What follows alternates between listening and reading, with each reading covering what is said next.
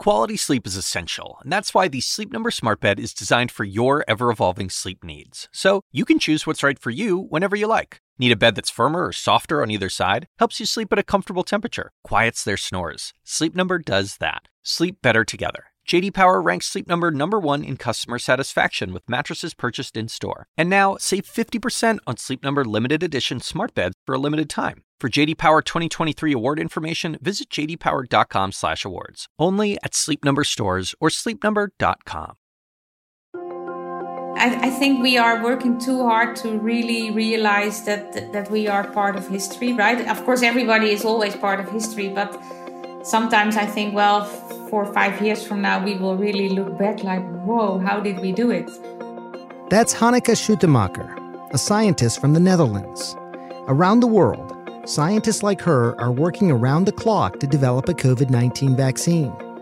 Schuttemacher is the global head of viral vaccine discovery and translational medicine at Janssen Pharmaceutica, a research company under Johnson & Johnson. She's built a career delving into some of the world's most deadly viruses. You name it, HIV, Ebola, Zika. And now she is leading a team to take on COVID-19. She's not just keenly aware of the pressures of the job, but also of the need for more diversity in the field.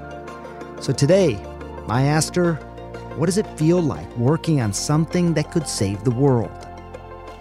I'm Dr. Sanjay Gupta, CNN's chief medical correspondent, and this is Coronavirus, Fact versus Fiction.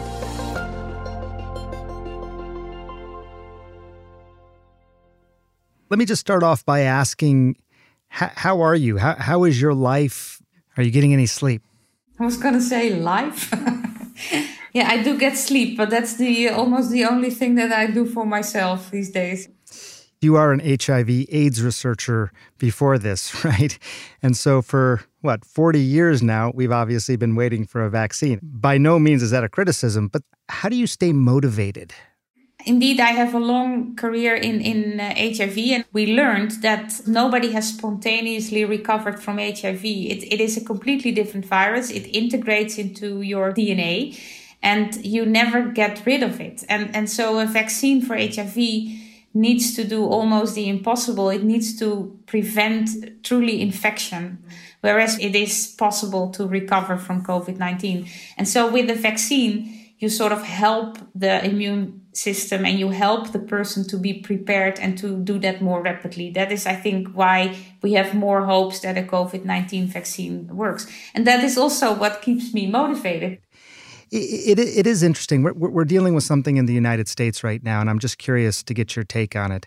So everyone's waiting for some of the data to come back on these various trials.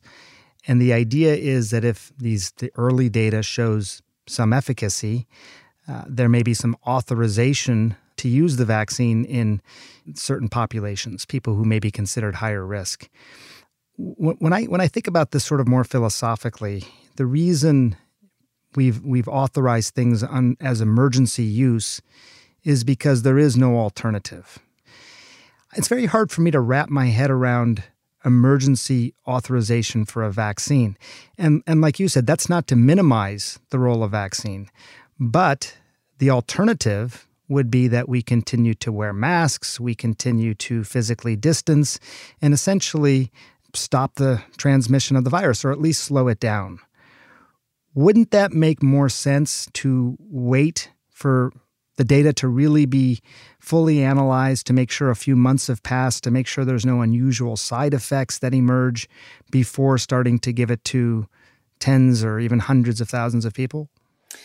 Yeah, I see your point, but I want to link it back to the experience in the HIV field, because if everybody had used condoms and had been aware of the transmission risk, then also HIV would not have turned out in this terrible pandemic. And so even when there are measures available, it is clear that humans are not very good at compliant behavior, right? I do agree with you that the vaccines that we will roll out, that we need to know as much as possible, and that we need to balance where we would use it. Because I think there are several regions in the world now where there seems to be a relative control by the measures that are in place, right? The hygiene, the social distancing, the wearing of masks. And I'm living in the Netherlands, and we are very liberal here. We don't wear masks, and it's still going quite well. But there are other areas in the world where social distancing, etc., is much more difficult. And we should not underestimate what COVID-19 can cause, not only on a personal level, but also on the healthcare system and on the economy. I'm curious, just when you look at all these various vaccine platforms and candidates that are out there, is this sort of seen as a competition? Well, we are keeping a close eye on what they are doing and how fast they go and how they approach it. I always make the comparison with young mothers who have new babies that, oh, mine can do this and mine can do that. But when they're 3, they all speak, walk, eat, and right. So then it is also with these vaccines. So you take different routes to get to that approval or EUA.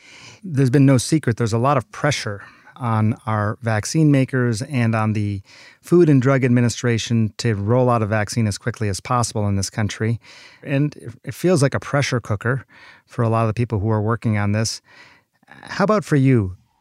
No, I do not feel pressure that we would be asked to do things that we would not feel comfortable with. So really the safety of our product and whether we truly think that our vaccine would have the potential to be protective, those are the questions that we get time to address.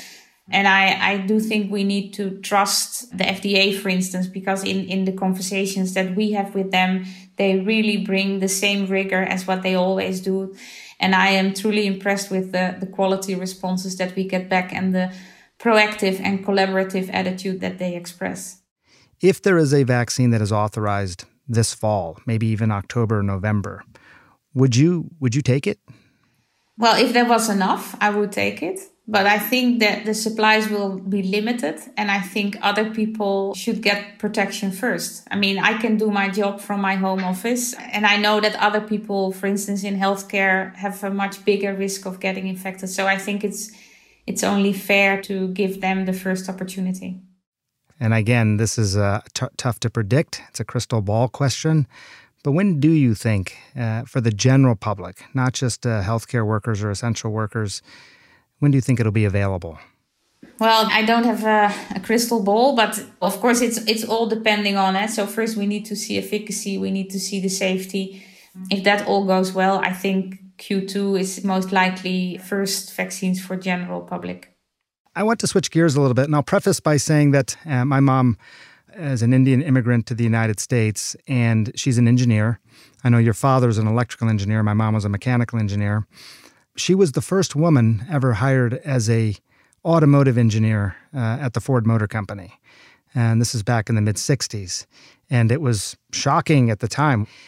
As you look at this COVID pandemic, there was a study that came out of the University of Oxford, said that only 34% of papers being published about COVID-19 are being published by women. When you hear that, what does it make you think? Yeah, it's a sad reality. I think female leadership has so much added value, and not only based on gender, but to have enough diversity because I see that when you work with diverse teams, we really experience that makes a big difference because people bring different opinions, look in different ways at things. And it's such a joy to work with these millennials that have such a different way of looking at their lives and what they want to achieve. And I think with that, I have good hopes that will also change how leadership will be defined and who in the end will, for scientific work, then publish the papers and call the shots. You're obviously in charge of a team, but do you think that there are still significant barriers for women to be able to do this kind of work? Well, I think it has to do with the attitude of women. They approach it differently, but also the attitude of men that they think it can only be done in one way. I think that is still a bit disappointing, that the closer you get to the top, that you end up with only men. And oftentimes it seems like the position is, yes, we recognize that we should have more women, we should have more people of color.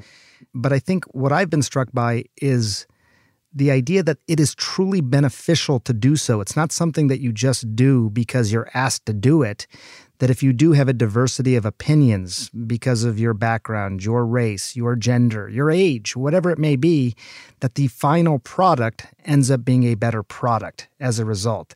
Yeah, I realized at a certain point when young females came to me and asked me to be their role model, that at a certain point I realized that I was not a good role model, because to have an influence and to keep my position at that top level, I had started to behave like a man, because that was the only way to influence. Because if I were doing it on my female qualities, I was ending up with coffee with the assistants. But it is a reality. Then the guys do their business together and then you are out. So you have to be one of the guys to be part of it. And I think we can only overcome that if we allow much more women, but also people of color and people who are now minorities at the top. Do you think that female scientists pay a price with their careers for raising children? My mom, when she had me, she tells the story that she was basically told once she started showing that she didn't need to come back after she had the baby. Did you ever run into that? Again, you have 3 sons. What was that like? No, so I don't think my career suffered from my kids, but I do think my kids suffered from my career, because I was so ambitious. And now looking back, I think, well, maybe that did not make me the best mom, although my kids deny that, but they don't know what a good mom is, right? They just have me. So that's my luck.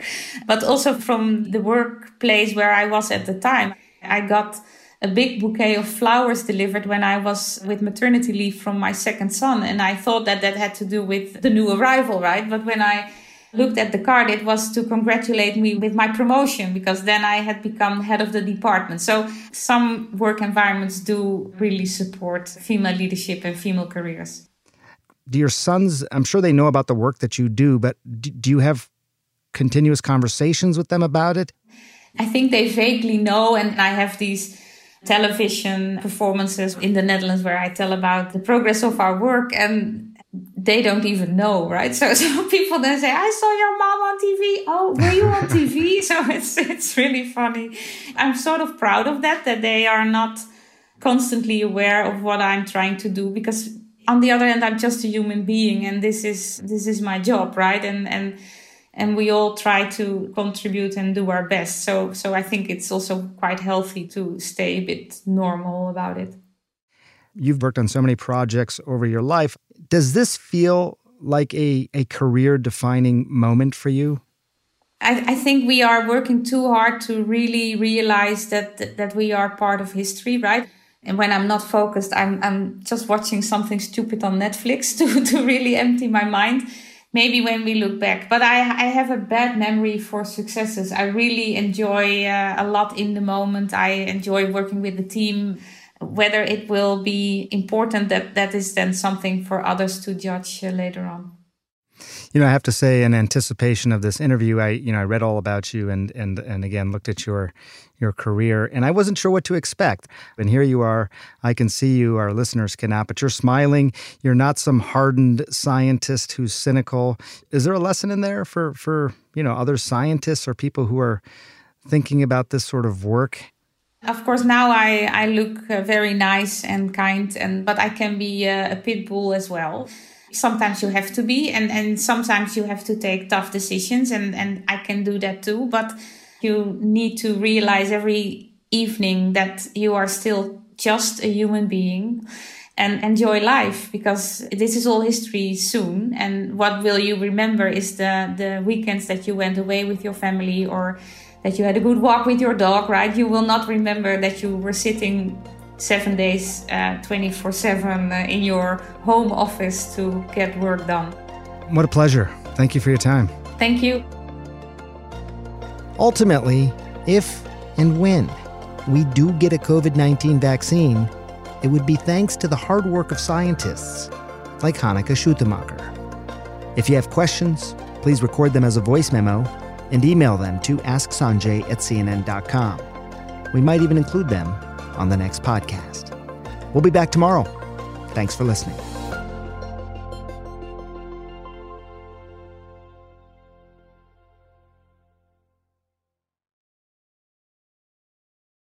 Quality sleep is essential, and that's why the Sleep Number Smart Bed is designed for your ever-evolving sleep needs. So you can choose what's right for you whenever you like. Need a bed that's firmer or softer on either side? Helps you sleep at a comfortable temperature. Quiets their snores. Sleep Number does that. Sleep better together. J.D. Power ranks Sleep Number #1 in customer satisfaction with mattresses purchased in-store. And now, save 50% on Sleep Number limited edition smart beds for a limited time. For J.D. Power 2023 award information, visit jdpower.com/awards. Only at Sleep Number stores or sleepnumber.com.